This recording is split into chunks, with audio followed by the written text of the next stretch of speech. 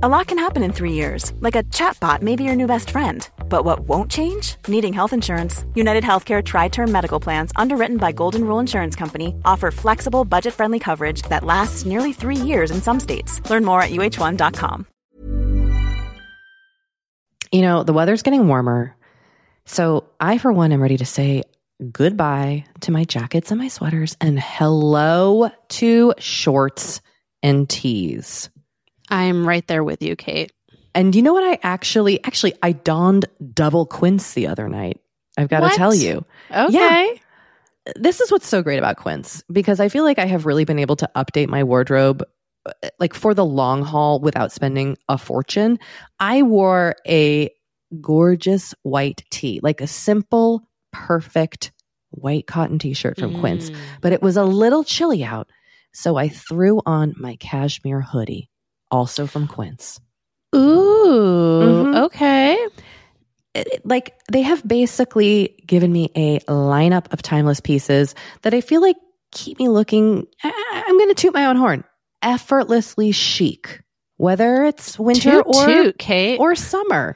They've got premium European linen dresses, blouses, and shorts from $30. You got washable silk tops, really stunning 14 karat gold jewelry, and so much more. Like, truly, the list goes on and on. And the best part is that Quince items are priced 50 to 80% less than similar brands. By partnering directly with top factories, Quince cuts out the cost of the middleman and passes the savings on to us. And they only work with factories that use safe, ethical, and responsible manufacturing practices and premium fabrics and finishes, something that's very important to us. So look, if you're going on a trip, if you just need to update your summer wardrobe, get warm weather ready with Quince. Go to quince.com/forever35 for free shipping on your order and 365-day returns. That's QUINCE.com/forever35 to get free shipping and 365-day returns. Quince.com/forever35.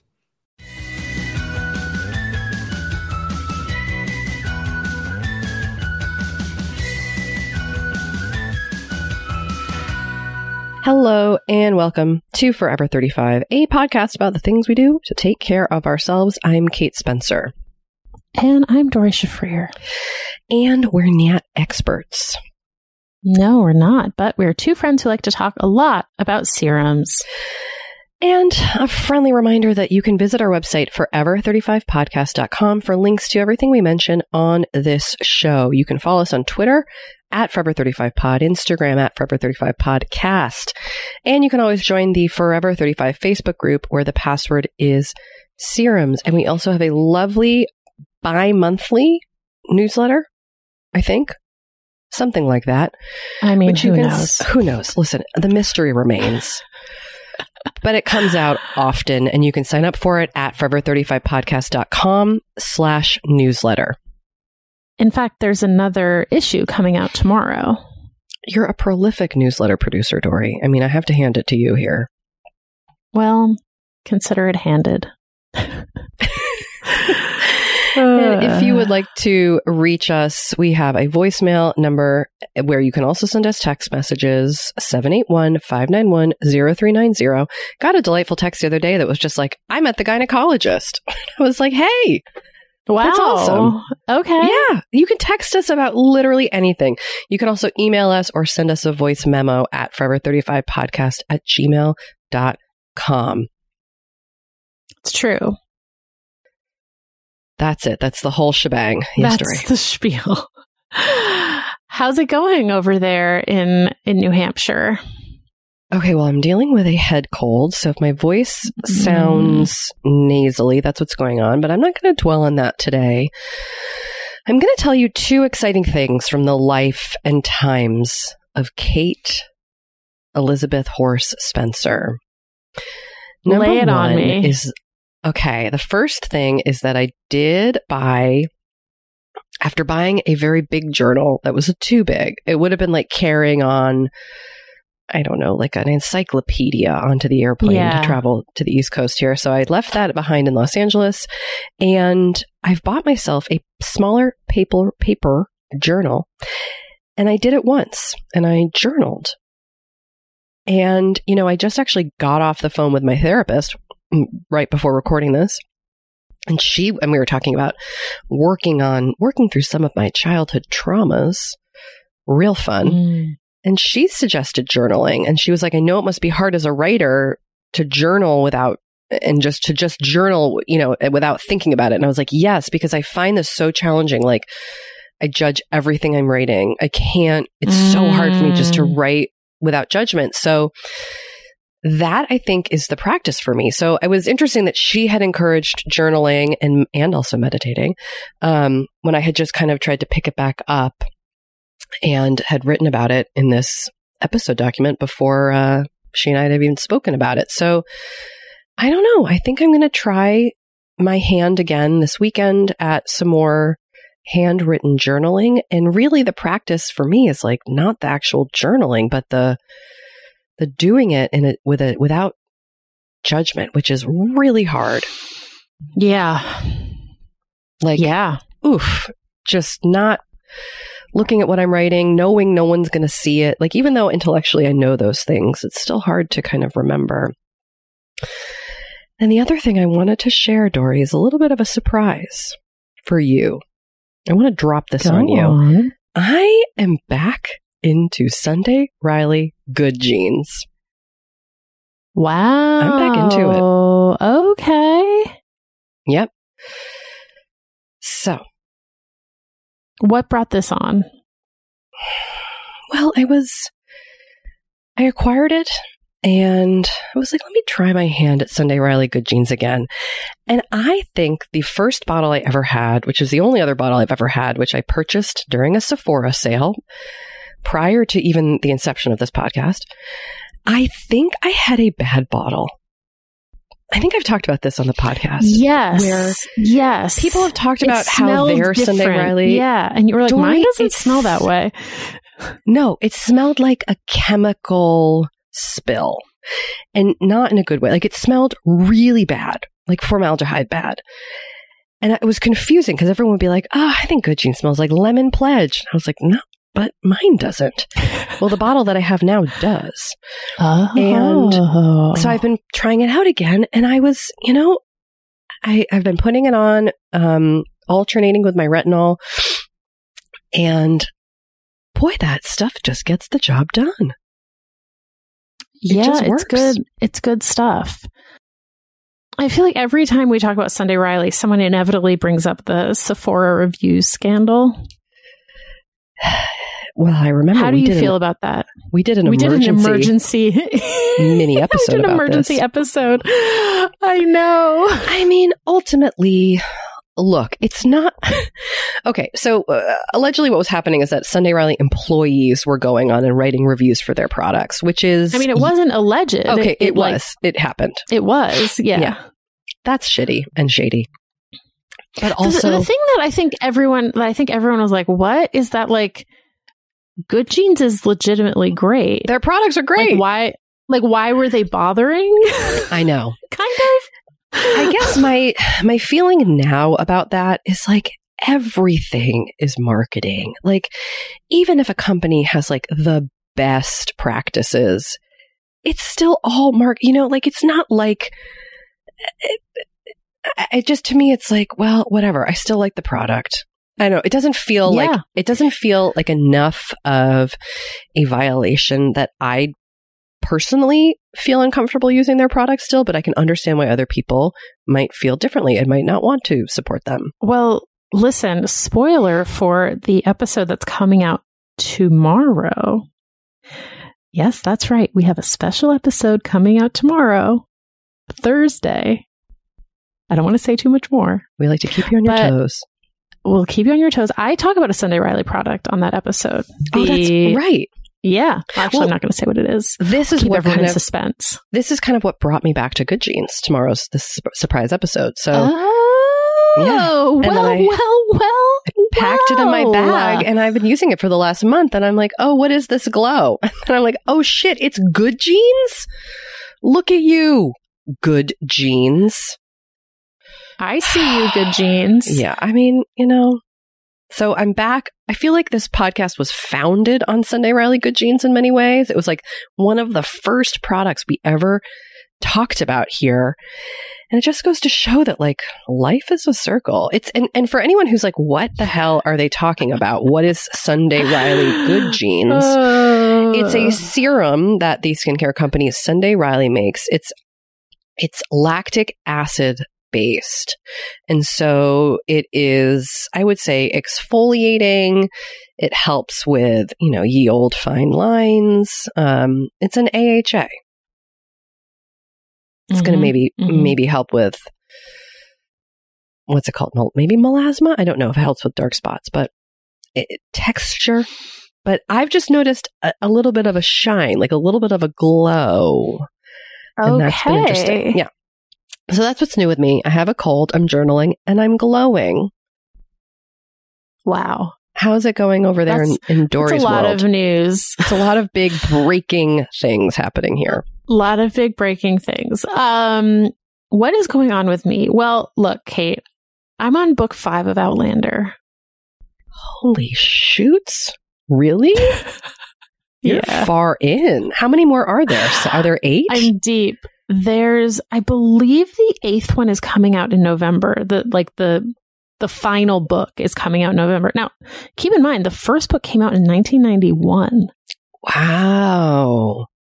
Yeah. That's amazing. I didn't realize it came out that long ago. Yeah. Yeah. And Tori. She got, some people say that it's Doctor Who fanfic. Like she got, like it started as Doctor Who fanfic. Interesting. And she got her start on a CompuServe writers forum. Like in the early days of the internet. I love that. She's almost 70. Like she's older. Diana, her name is Diana, oh goodness, I'm going to forget. I don't know how to pronounce it, but I think it's Gabaldon. Diana Gabaldon. Gabaldon. I don't know. Gabaldon. But she is the author of the Outlander series. Yes. Anyway, I had some issues with book 3 that I posted about in the Forever 35 book club. Okay. Just to kind of see if I was alone in these feelings. And did it resonate with others? Anything. It did resonate. People were like, I felt the same way. But keep going, Dory, right? Keep going. Well, some people were like, I stopped after book 2. Like, there was definitely a range of opinions. And then some people were like, book 6 was my favorite. So, and then someone else was like, they weren't like take a break, but they were like, I find that, when I'm reading like book series, it helps to take a break and like read something else. And I was like, that's a good point. I do tend to like binge book series. And then I just kept going. Oh, so you didn't. I was like, yeah, I should do that. And then you didn't do it? I thought you were going to be like, and then I read a spy mystery or something. Okay. No, wow. I just was like, I don't know. I just wanted to like keep living in the world, even though there are aspects of it that I find annoying. But, well, you actually bring up an interesting point because it is, excuse me, it is interesting going back. Oh boy, my voice. Going back and reading these old books because a lot of times like the book is still great and engaging and interesting and you're loving it, but there are very problematic things where you're like, what? That was exactly possibly that's exactly it. More accepted in culture in 1990 whatever than it was than it is now. That is very exactly interesting. It. Yeah. Yeah. So it's like, do I just stop? Do I like acknowledge these problematic elements and keep going? You know what I mean? Like, I don't know. Anyway, I feel like I have acknowledged them. I'm staying with it. It does seem like as the books go on, she becomes a little bit more aware of some of the more problematic elements of the earlier books, especially book 3. Okay. Anyway, don't want to go into too many details, but I just felt like I should update you on my Outlander life. I am obsessed with the fact that you are reading Outlander, especially because I haven't, and I feel like that's something people would put on me. Oh, I know. I like to keep people on their toes. But it's almost kind of like if you and I came together in book form, it would be Outlander. Ooh. Ooh. Do you know what I mean? Like you like history and suspense. It's historical. Yep. Mm-hmm, and I just like naked people like on sex. top of each other. I just like the sex. And rippling biceps. I will also, you know what I will also say, now that I'm on book 5, and they're either, I think Claire is in her early 50s and Jamie's in his late 40s. He might already be in his 50s, but it's like they're still having hot sex. I mean, inspirational. We want to be boning hard until we're inspirational. 90. Exactly. So I do appreciate that aspect of it. So yeah, because I feel like, you know, there's not a ton of romance that's written about people over like 35. There is some, but there's not a ton. No, although, you know, Jasmine Guillory wrote one. Yes. And I do think there are more that I don't know about. I feel like I'm not particularly knowledgeable in the world about older people romance. But you would say it's not the most common. Not at all. Yeah. Totally agree. Yeah. So I do. Even the characters in my book are like mine are 30-ish, 30, 32. Yeah. And that still feels young to me. So yeah. You know. Dory. Yes. Dory. Yes. I have to ask you. Yes. You noted that your husband's birthday is really soon. I did note that. Now, if you've been listening for a while, you might remember that a year ago, Dory felt like she screwed up her husband's birthday. I didn't feel like I screwed it up. I screwed it up. Okay, you did. It was not alleged that I screwed it up. I screwed it up. Okay. You are the Sunday Riley good genes commenters. I am. I did it. You did it. So, and it's coming up again. When is your husband's birthday? August something? It's August 5th. Okay, it's soon. It's soon. Yeah. So it's soon, and I need to just like figure out what I'm doing. I have one gift that I had originally gotten him for Father's Day, and then realized that I had gotten him like 1,000 things for Father's Day, and I was like, I'm going to save this and it wasn't like a Father's Day specific gift. So I was like, I'm going to save this for his birthday. So I have one thing. Does he listen to this podcast? Like, could you tell us what it is, or are you afraid? Okay. He doesn't, but I don't want to like. Don't want to put it out. I feel weird about saying what it is, you know? Okay, fair. But I feel like I need to figure out something else. So I don't know. That's kind of on my mind, and just like making it feel special. So I think that was the kind of biggest thing for him, is that I think his day didn't feel special. Well, and it was like a real lesson in love languages, wasn't it? Like, yes, what we need. I did not really feel like my birthday this year was particularly special, but it was okay. It was fine. Anyway, so ideas welcome. Well, especially these. You know, I know some people here listen to our other podcast or know Matt. You know, kind of know Matt from the podcast world. And so, you know, some other people might have actually, you know, a podcast listener, I think of Excellent Adventure, had a suggestion for Christmas for him that was very well received. Oh, and you did it? You did what the listener suggested? Yeah. Well, this is convenient. It was a cutting board from a company called Stella Falone that makes their cutting boards out of wood. They're a guitar company. They make guitars, and they make it's this guy Bob Taylor who makes Taylor guitars, and he uses the wood that he doesn't use for the guitars to make these cutting boards. Oh, I was like, this is right up your husband's alley. This is perfect. And a listener suggested it. So, you know, I feel like our listeners could have some good suggestions. All right. Well, listen, if you know Matt Myra, throwing it out there. Yeah. Tell Dory what to do for his birthday. All right. So, Dory, let's take a break because Okay. We are coming back and we're talking to Kathy Wang, Kathy's amazing, and she's the author of the book Imposter Syndrome, which just came out in June, which Dory loved. I did love. Like it was. I know Dory's loving a book when it's like, hey, we're reading this book. And then like, hours later, I get this message that's like, I'm so into this. And that's what happened here. I get It's book true. update text messages from Dory. So it was really fun to get to talk to Kathy. Yeah. And she was really great.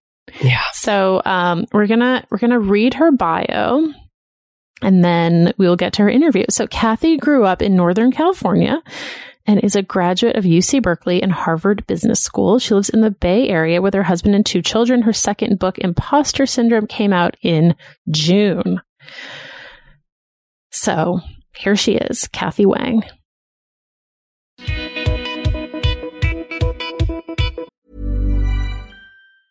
Quality sleep is essential. That's why the Sleep Number Smart Bed is designed for your ever-evolving sleep needs. Need a bed that's firmer or softer on either side? Helps you sleep at a comfortable temperature? Sleep Number Smart Beds let you individualize your comfort, so you sleep better together. J.D. Power ranks Sleep Number number 1 in customer satisfaction with mattresses purchased in-store. And now, save 50% on the Sleep Number Limited Edition Smart Bed for a limited time. For J.D. Power 2023 award information, visit jdpower.com/awards. Only at a Sleep Number store or sleepnumber.com.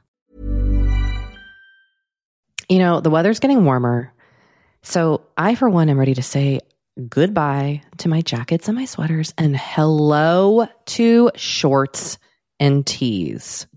I'm right there with you, Kate. And you know what? I actually I donned double quince the other night. I've got to tell you. Okay. Yeah. This is what's so great about quince, because I feel like I have really been able to update my wardrobe like for the long haul without spending a fortune. I wore a gorgeous white tee, like a simple, perfect white cotton t-shirt from Quince, but it was a little chilly out. So I threw on my cashmere hoodie, also from Quince. Ooh, okay. Like they have basically given me a lineup of timeless pieces that I feel like keep me looking, I'm going to toot my own horn, effortlessly chic, whether it's winter or summer. They've got premium European linen dresses, blouses, and shorts from $30.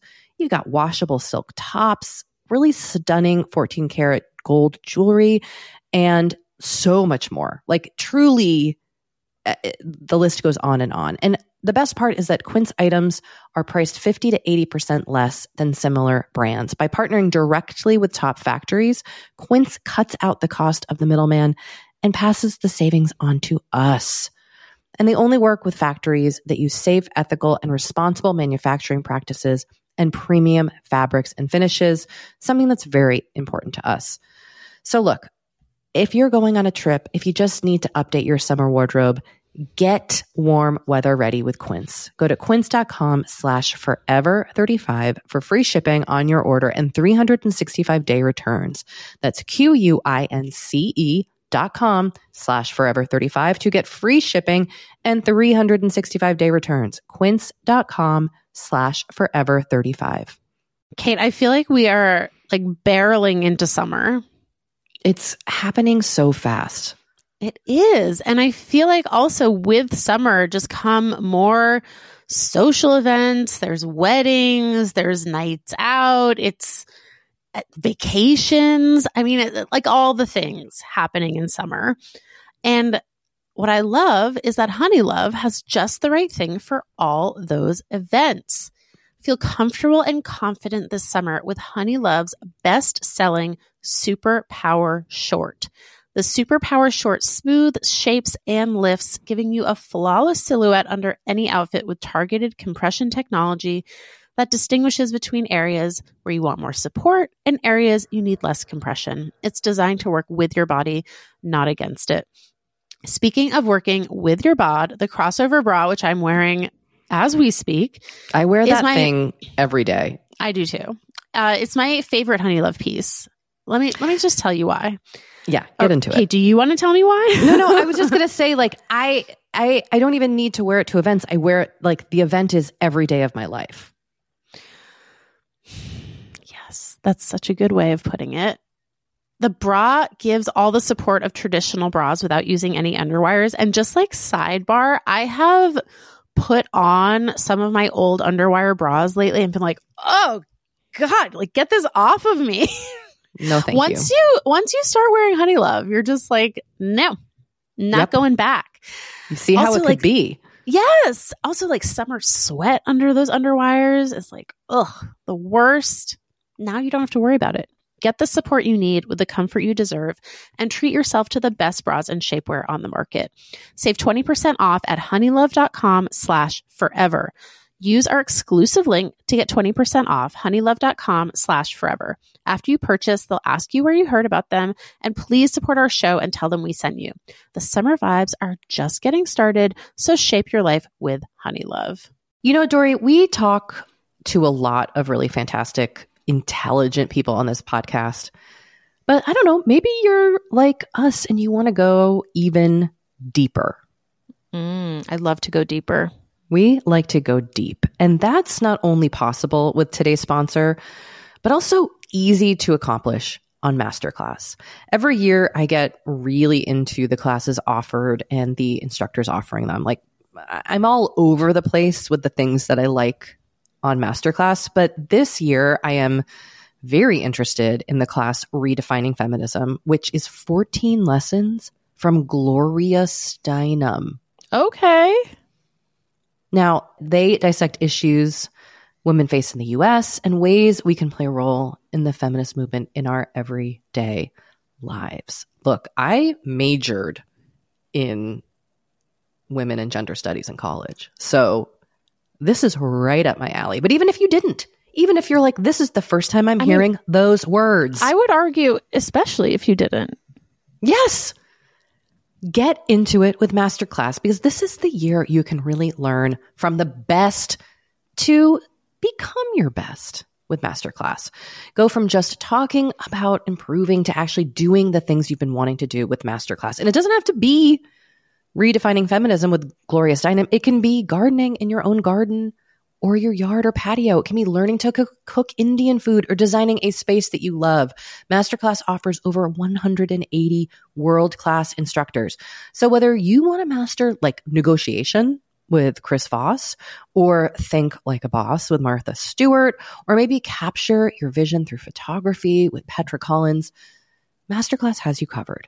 With Masterclass, you get unlimited access to intimate one-on-one classes with the world's best. And right now, our listeners will get an additional 15% off an annual membership at masterclass.com/F35. Get 15% off right now at masterclass.com/F35. That's masterclass.com/F35.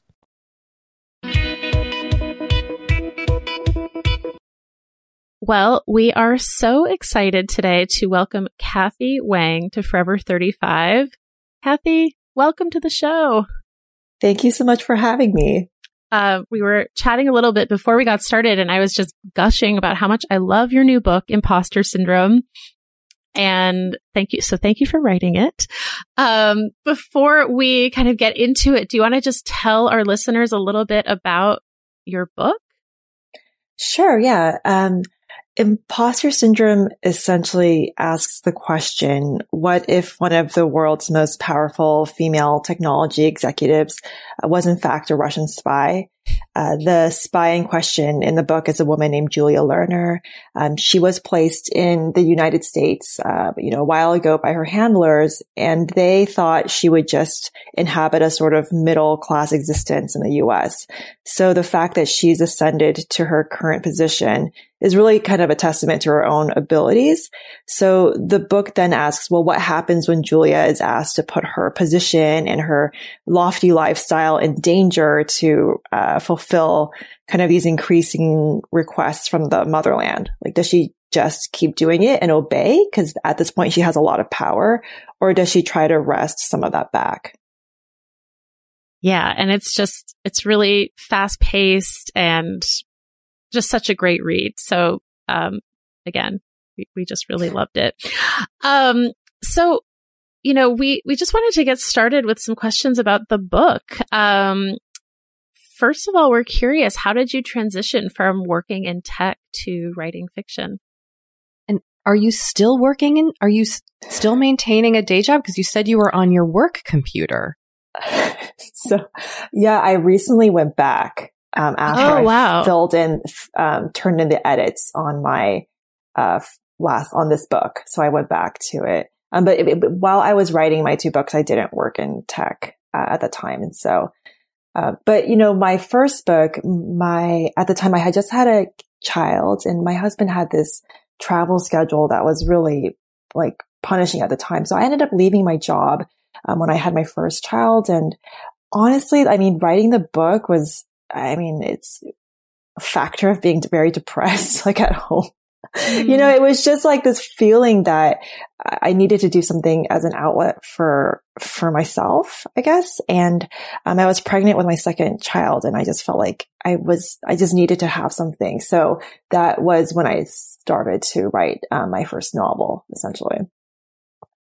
So had cool. you written fiction prior at any point in your life, or had it been something that you had been drawn to as a kind of self-care practice? It sounds like that's what it started out as for you almost.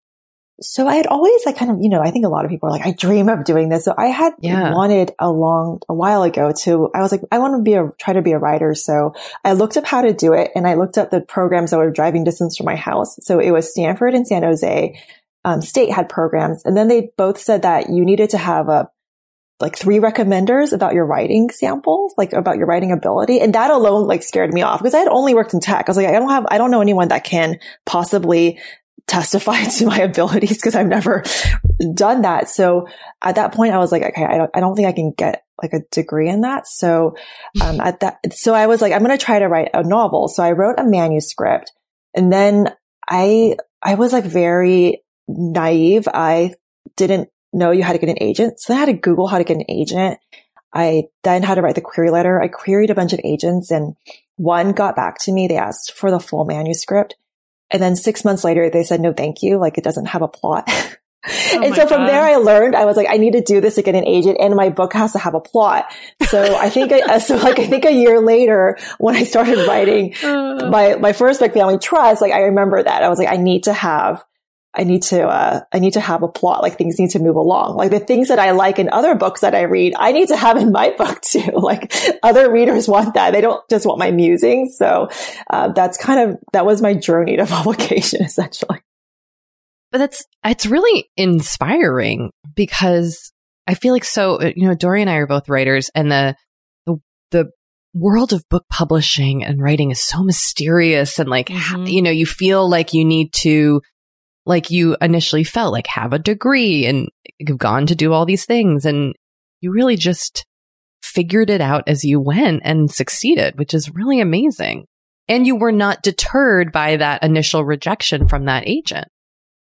Yeah. There's so many places of failure along the way that, when I was trying it out, it really helped me to read other people's journeys. So I try to be as open as possible. So for example, I'll give one more for my first book, which is Family Trust, the first book that I wrote that was published.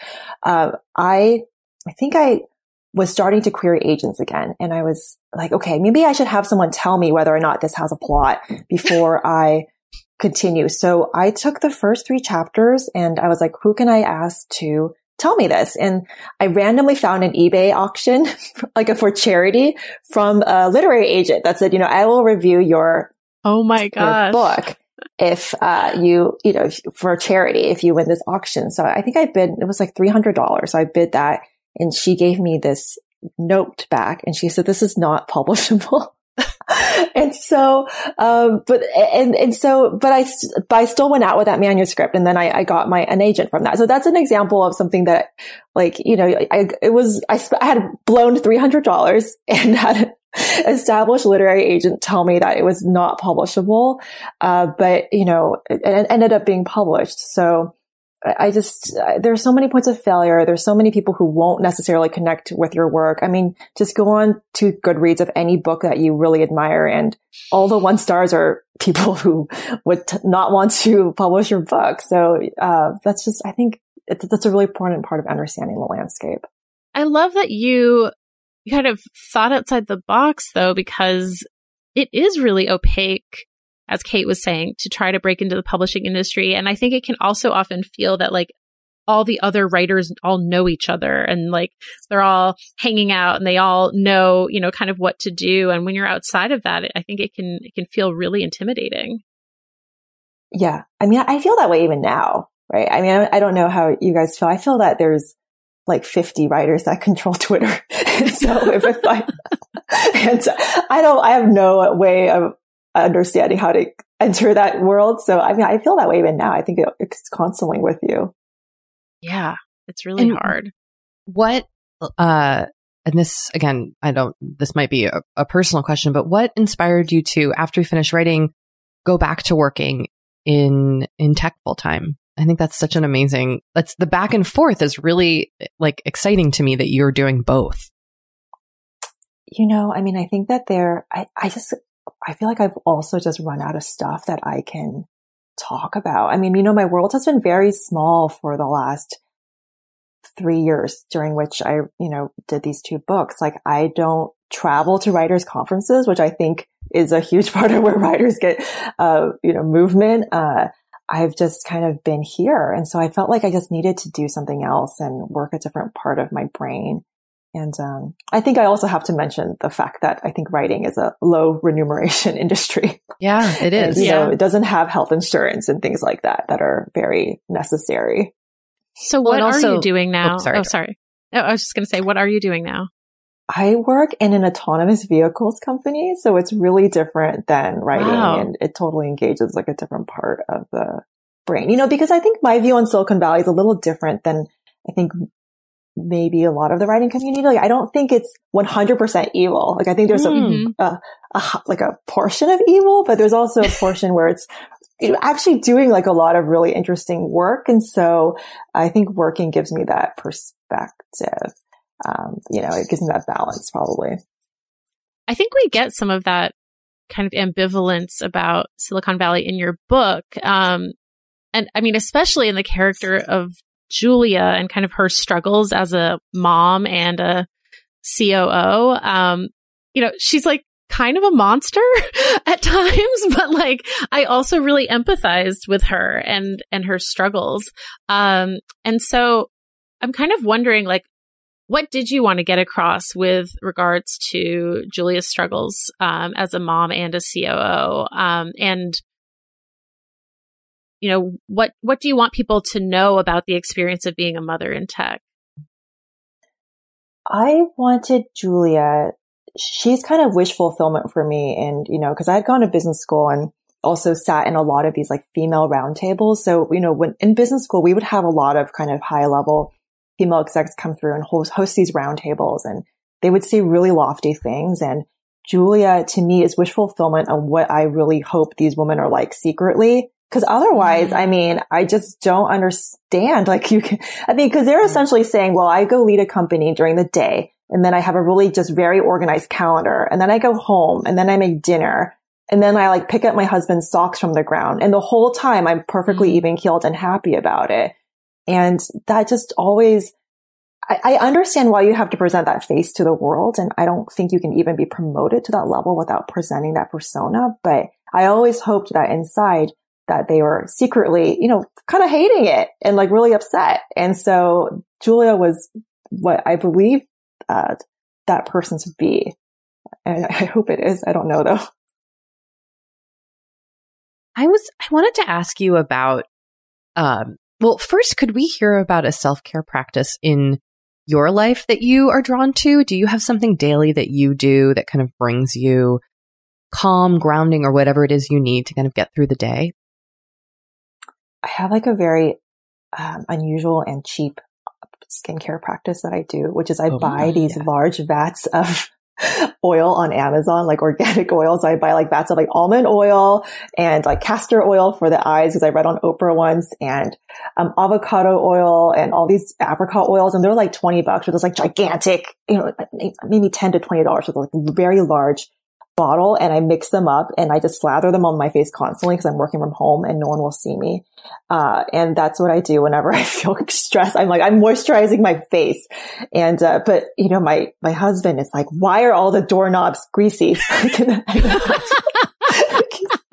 He's like, please stop. And so that's that, but I just can't, it's just something I have to do. I don't know why. But it's been a problem because lately I've had to do Zoom calls and I'll be putting the oil on. And then I realize like half my makeup is melted off, right? Cause it's the oil. So. Okay, wait. Can we start so do you have a recipe that you follow when adding all these oils together, or is it just kind of a concoction that you've come up with on your own? So I use the Now Organics brand. It's like a sweet almond oil. That's like the base oil. And then I just dump in bits of other stuff. So like apricot oil or like rosehip oil or like avocado oil. And I mix them all together at various times. And there's no recipe. So when I feel like one's kind of getting low, I'll like dump it in and it works out fine. And, I don't feel like my face is being expensively moisturized, but I definitely feel like it's being moisturized. So. Well, and it doesn't matter if it's expensive. I mean, but I also just love that you created your own product. Like that is so, I don't think we've ever talked to anyone who's done that before. Have we, Dory? Maybe, Brooke Devard also was creating her own products. Yeah, but she's like a beauty. I mean, she hosts a beauty podcast. Yeah. Kathy's not in the beauty world. Unless you are Kathy and we don't know. Yeah.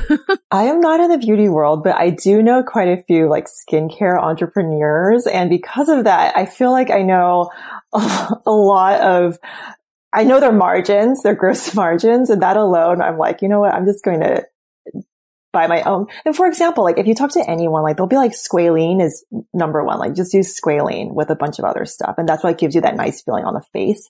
So, I mean, I know a few people who run like very kind of high end skincare lines, and they're always like, you need to put in a lot of squalene in the formula. So it feels good. And then I looked up squalene and it's like $5. So I was like, I'm just going to buy the squalene directly.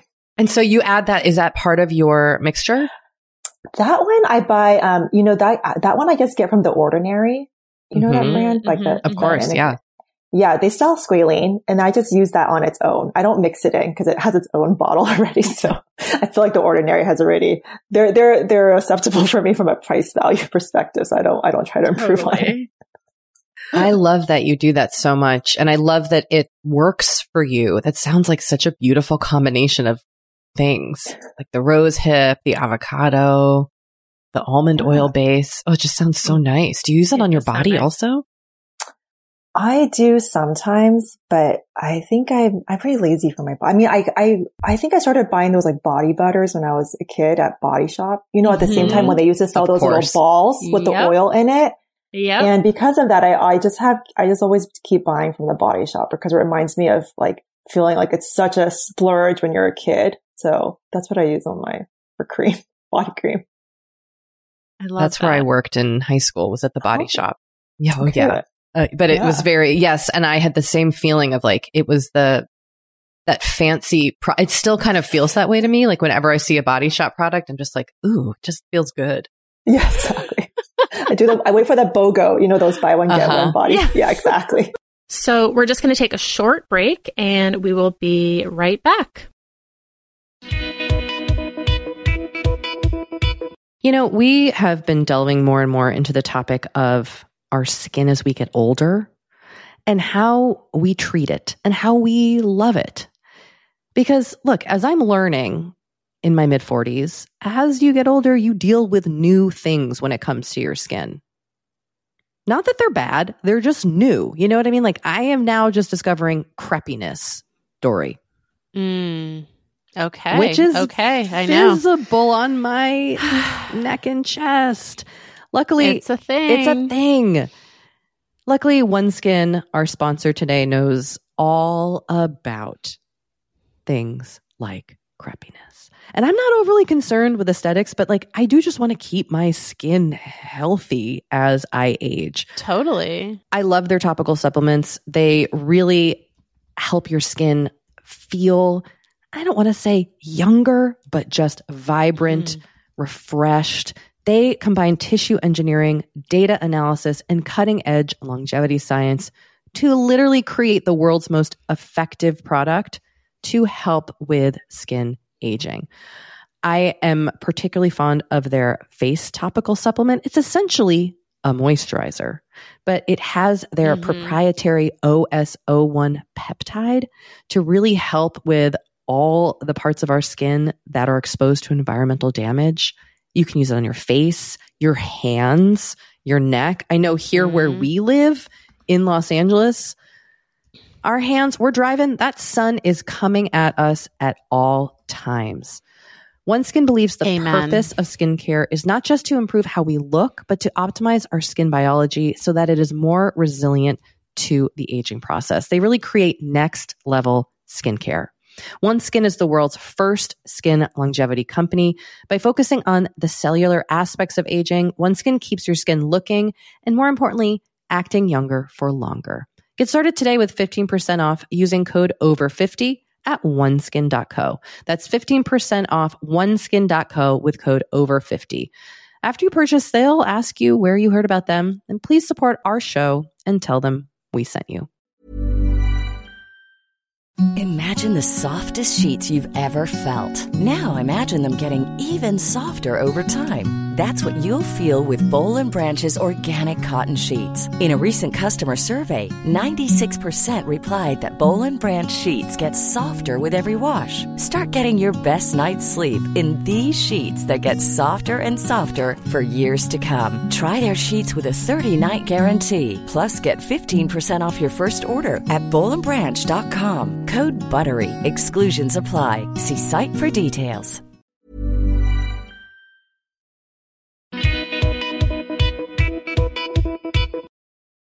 Okay, we're back. Well, I was curious about your thoughts on tech and self-care, especially since you say you don't just think Silicon Valley is all evil, which is often a perspective that is pushed. I mean, do you think that like the apps and products coming out of Silicon Valley that focus on self-care are actually useful? Do you think they have merit, or do you think it's all just being done like for the bottom line? That's an interesting question. I've never thought about that, to be honest. I don't really use any of those apps. I guess the few founders that I have met that are working on them, I kind of feel like they would just be working on like Google ads if that made them more money. So I don't personally like feel that there's necessarily that correlation with it. But I'm sure there's a few. I just, from my experience, I don't really feel like that's a huge deal in the Valley. Like, I think if you want to make an app, right, and you want to scale it, you have a desire to be conventionally successful. And I guess something that jives fully with the true self-care thing, right? In my perspective. So I've never used it. So that's kind of my story. And it's interesting. Like I recently met the founder of one of those apps, and I said I wrote a book, and he was like, I don't read books at all. So I was like, to me, I just don't see how you can do that without having introspection from reading books. So I don't know. I guess my perspective is colored just from my personal experiences. Yeah, I saw you had a Twitter exchange recently with someone where they said like people in the Valley make this the one book you read this year. And and it was kind of like, yes, they only read one book. They do, and it's always nonfiction, and that's like kind of after I wrote a book, but I'm definitely guilty of it. So I think that the Valley does not respect creative arts at all, which I think is ridiculous. Like it's for an industry that like reveres genius, or I don't think they actually respect the arts, and I think that's crazy. Like, so I was a product manager before, and when everyone reveres the product, right? Like if you're a good product manager, you can get a product out the door. It can satisfy your audiences. It'll be at the right price point, and it'll reach a lot of people. And like a really great movie or book, or piece of music, it does the same exact thing in a way, right? It's this balance of like between commercial viability and artistic sentiment. And there were so many people that worked on it along the way too. Yet they all believe that they could totally write a great screenplay just if they wanted to, which is always staggering to me. I was like, do you not understand that there are really talented people in this industry that do that, right? Like talent is necessary for this as well. Yeah. Yeah. That actually like explains a lot about why so many tech companies think that they can just get into the entertainment industry. Like, and that they'll just be successful immediately no matter what. And it's like, well, it's actually harder than that. Yeah. Did you read, go ahead.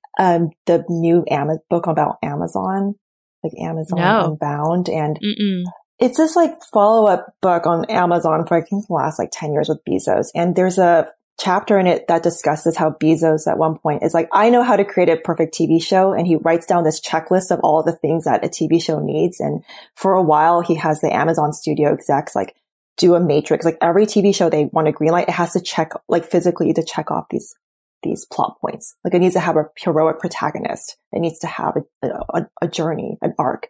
Because at one point he was like, I understand it. I know. And it didn't work, obviously. Right. He thought he had hacked television. Yes.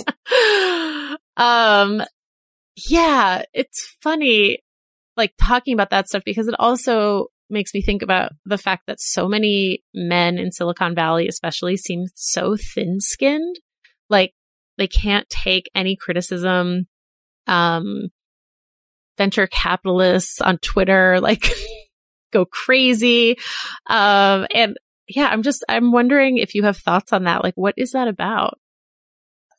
I was never on Twitter before I was a writer, and being on Twitter has been so depressing because you see these people getting into fights and you're like, wow, this guy is worth like $1 billion. And you like, it's like, why is he so upset? And I just don't understand. And it's, I think it's just so weird because these are people who are like running companies. And I was like, wow, you're revealing so much of your soul on Twitter. You're showing us that you want to be loved regardless of the cause. Like you're showing us your deepest insecurities through these fights. Like, I feel like, why is no one stopping you? I don't understand why are there communications people? I guess that's always something that I wonder. Okay. Totally. I've had the same thought. Okay. How do you kind of balance creativity in your day-to-day as someone who's working, who's a parent?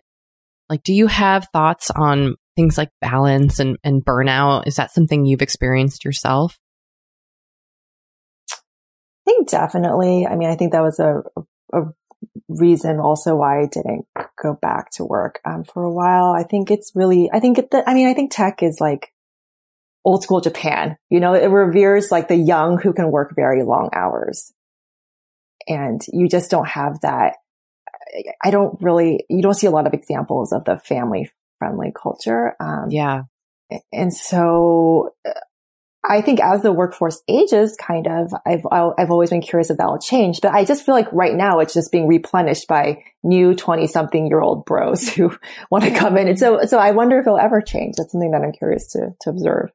Kathy, I don't know if you saw, the New York Times had a story this week about interchangeable Asians and how Asian people are often confused with each other at work and how this kind of holds them back.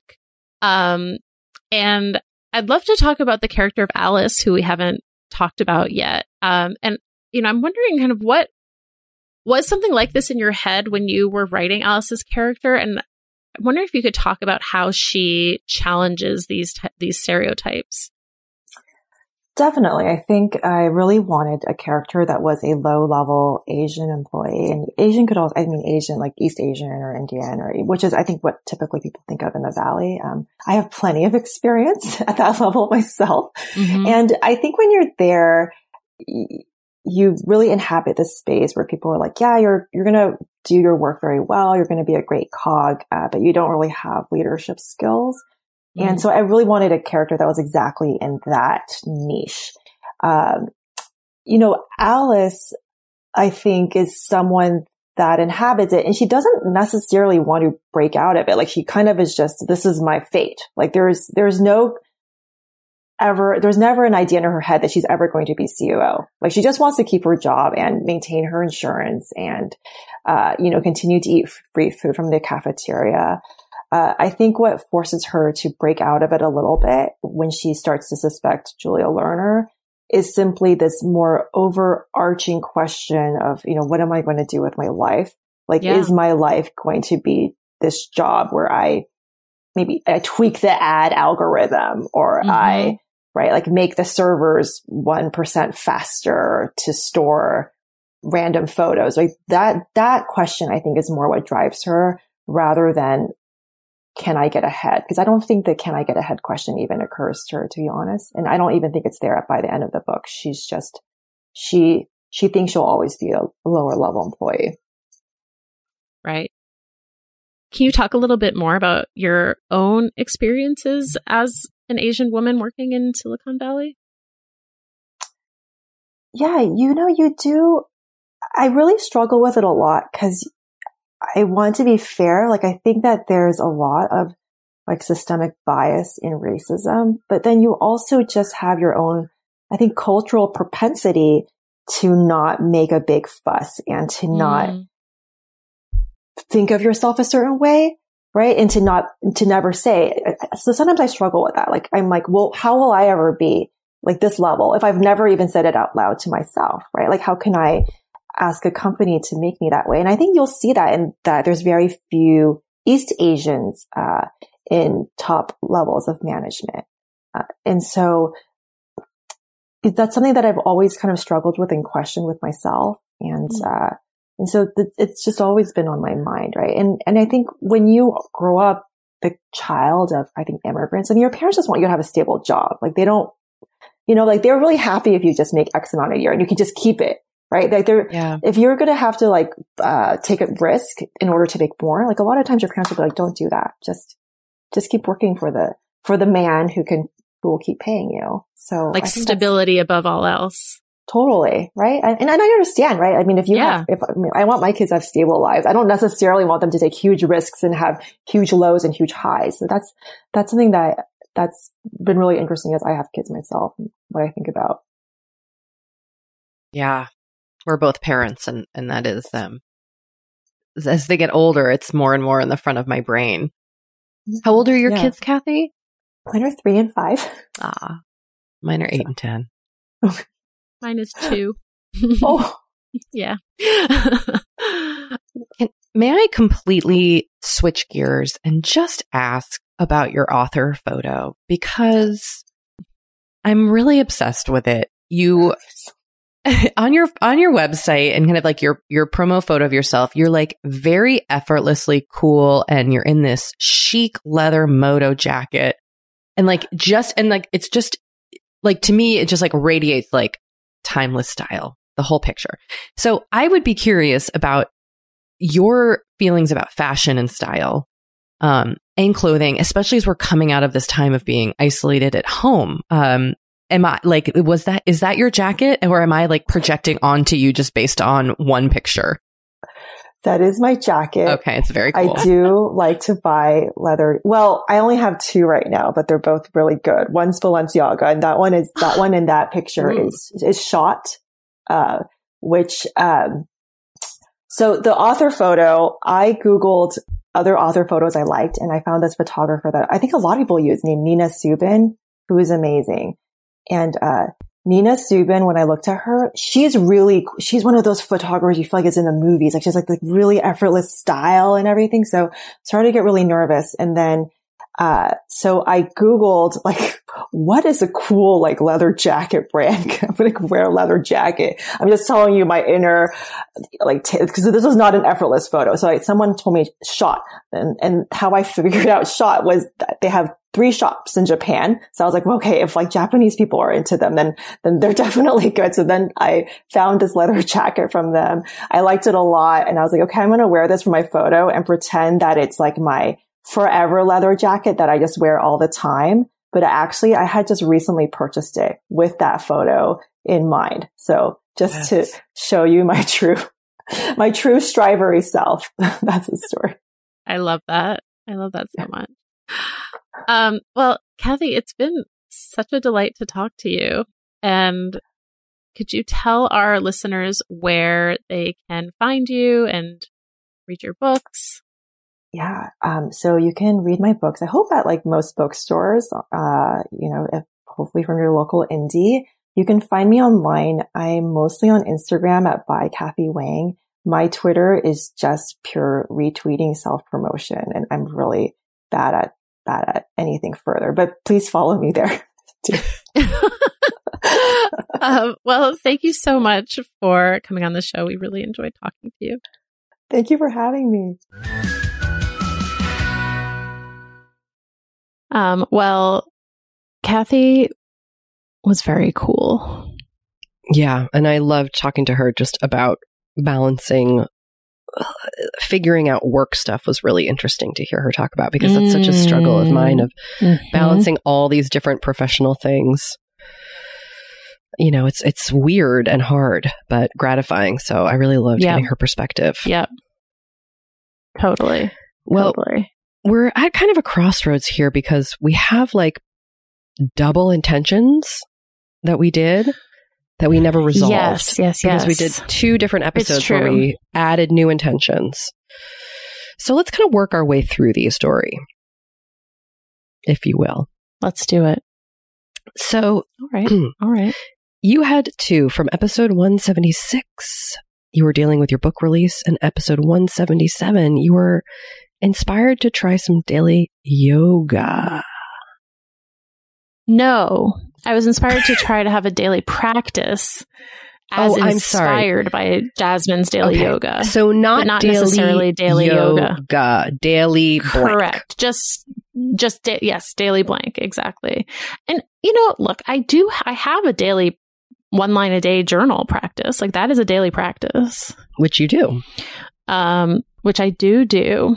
I have not developed a new one. I feel like, we're recording this on my first day back from vacation. I put that in quotes because it was a vacation from work. But it was I had a 2-year-old who is a very inquisitive 2-year-old, and it mostly inhabiting non-child proof spaces. Or I should say non-Henry proofed spaces. So I wouldn't call it like a relaxing trip, but as people say, it's not a vacation, it's a trip when you have young children. But I did get to see my family and hang out with them, and that was so nice. And he got to see his cousins and his grandparents and his aunts and uncles, and that was amazing. But all that being said, both travel directions were very grueling in different ways. And I have not been able to really think about this. So I am feeling really good about being home. And I feel like now that I'm back home, I can finally get back into like a real life rhythm. And that will maybe entail developing a daily practice. Because like piano was also kind of a daily practice, but I haven't played piano in 2 weeks. So I think this is a roundabout way of saying my intention for this week is to like get back into a real life rhythm. I love that. Life rhythm is a lovely way of putting it. I love that feeling of like, thank you, when you've been set off course and then you kind of get back into that. Yes. Daily rhythm. It feels really good. Yeah. Anyway, what about you? Okay. So I had said, let's see, at episode 176 is to just get my body on Eastern time so I can get up early. And then on the following episode with Jasmine, I wanted to do a large Zoom with my college friends. So to give you an update, I am now pretty good about getting up early here. Also because I've had a cold, I've been getting up at like 4:30 in the morning, not by choice, but I did get to see the beautiful sunset, and I get to watch the animals that are like nibbling on the grass, and that's very fun. Now, all that being said, last night I did take a NyQuil and I was asleep by 9 p.m. It's going to be really intense when I go back to the West Coast, because that means my bedtime right now here is like 6 p.m. on the West Coast. Amazing. So it's going to be a transition, but I have a few more weeks to worry about it, so I'm not going to think about it yet. Now, I haven't scheduled a college friend Zoom, but I think I would like to. But our group chat is just still off the charts, and I just love them so much. And I am actually seeing one of my college best friends soon, which will be really nice. So I'm excited about that. Now, my intention for this week, Dory, is really going to be focusing on journaling because, you know, my therapist was like, you should try it. And I was like, God, when you tell me to do stuff, I'll do it. So whatever therapist says, I do. And so I'm going to try, and I'm going to try journaling, not like today was weird, but to actually kind of dig into some of as she said, my childhood trauma, and which I don't, need to get into on the pod, but stuff that is still there, stuff that, and it was all kind of coming up because my daughter's around the age, when I had some hard stuff going on in my own life. And so turns out that's very triggering when your kids turn the age that you were when a hard thing happened. Didn't ever think of that, but surprise. So I might try like digging into some of my yuckier feelings in the journal space. And that is a little scary, but I'm excited to try it. I'm excited for you. Thank you so much. You're well, so it feels welcome. great to be back with you. I have to say, it feels great to be back. Likewise. And listeners, we do always like to end each episode by telling you that this show, Forever 35, is hosted and produced by Doria Shafrir and Kate Spencer, and it's produced and edited by Sammy Junio. Sam Reed is our project manager, and our network partner is Acast. Bye. Thanks for listening.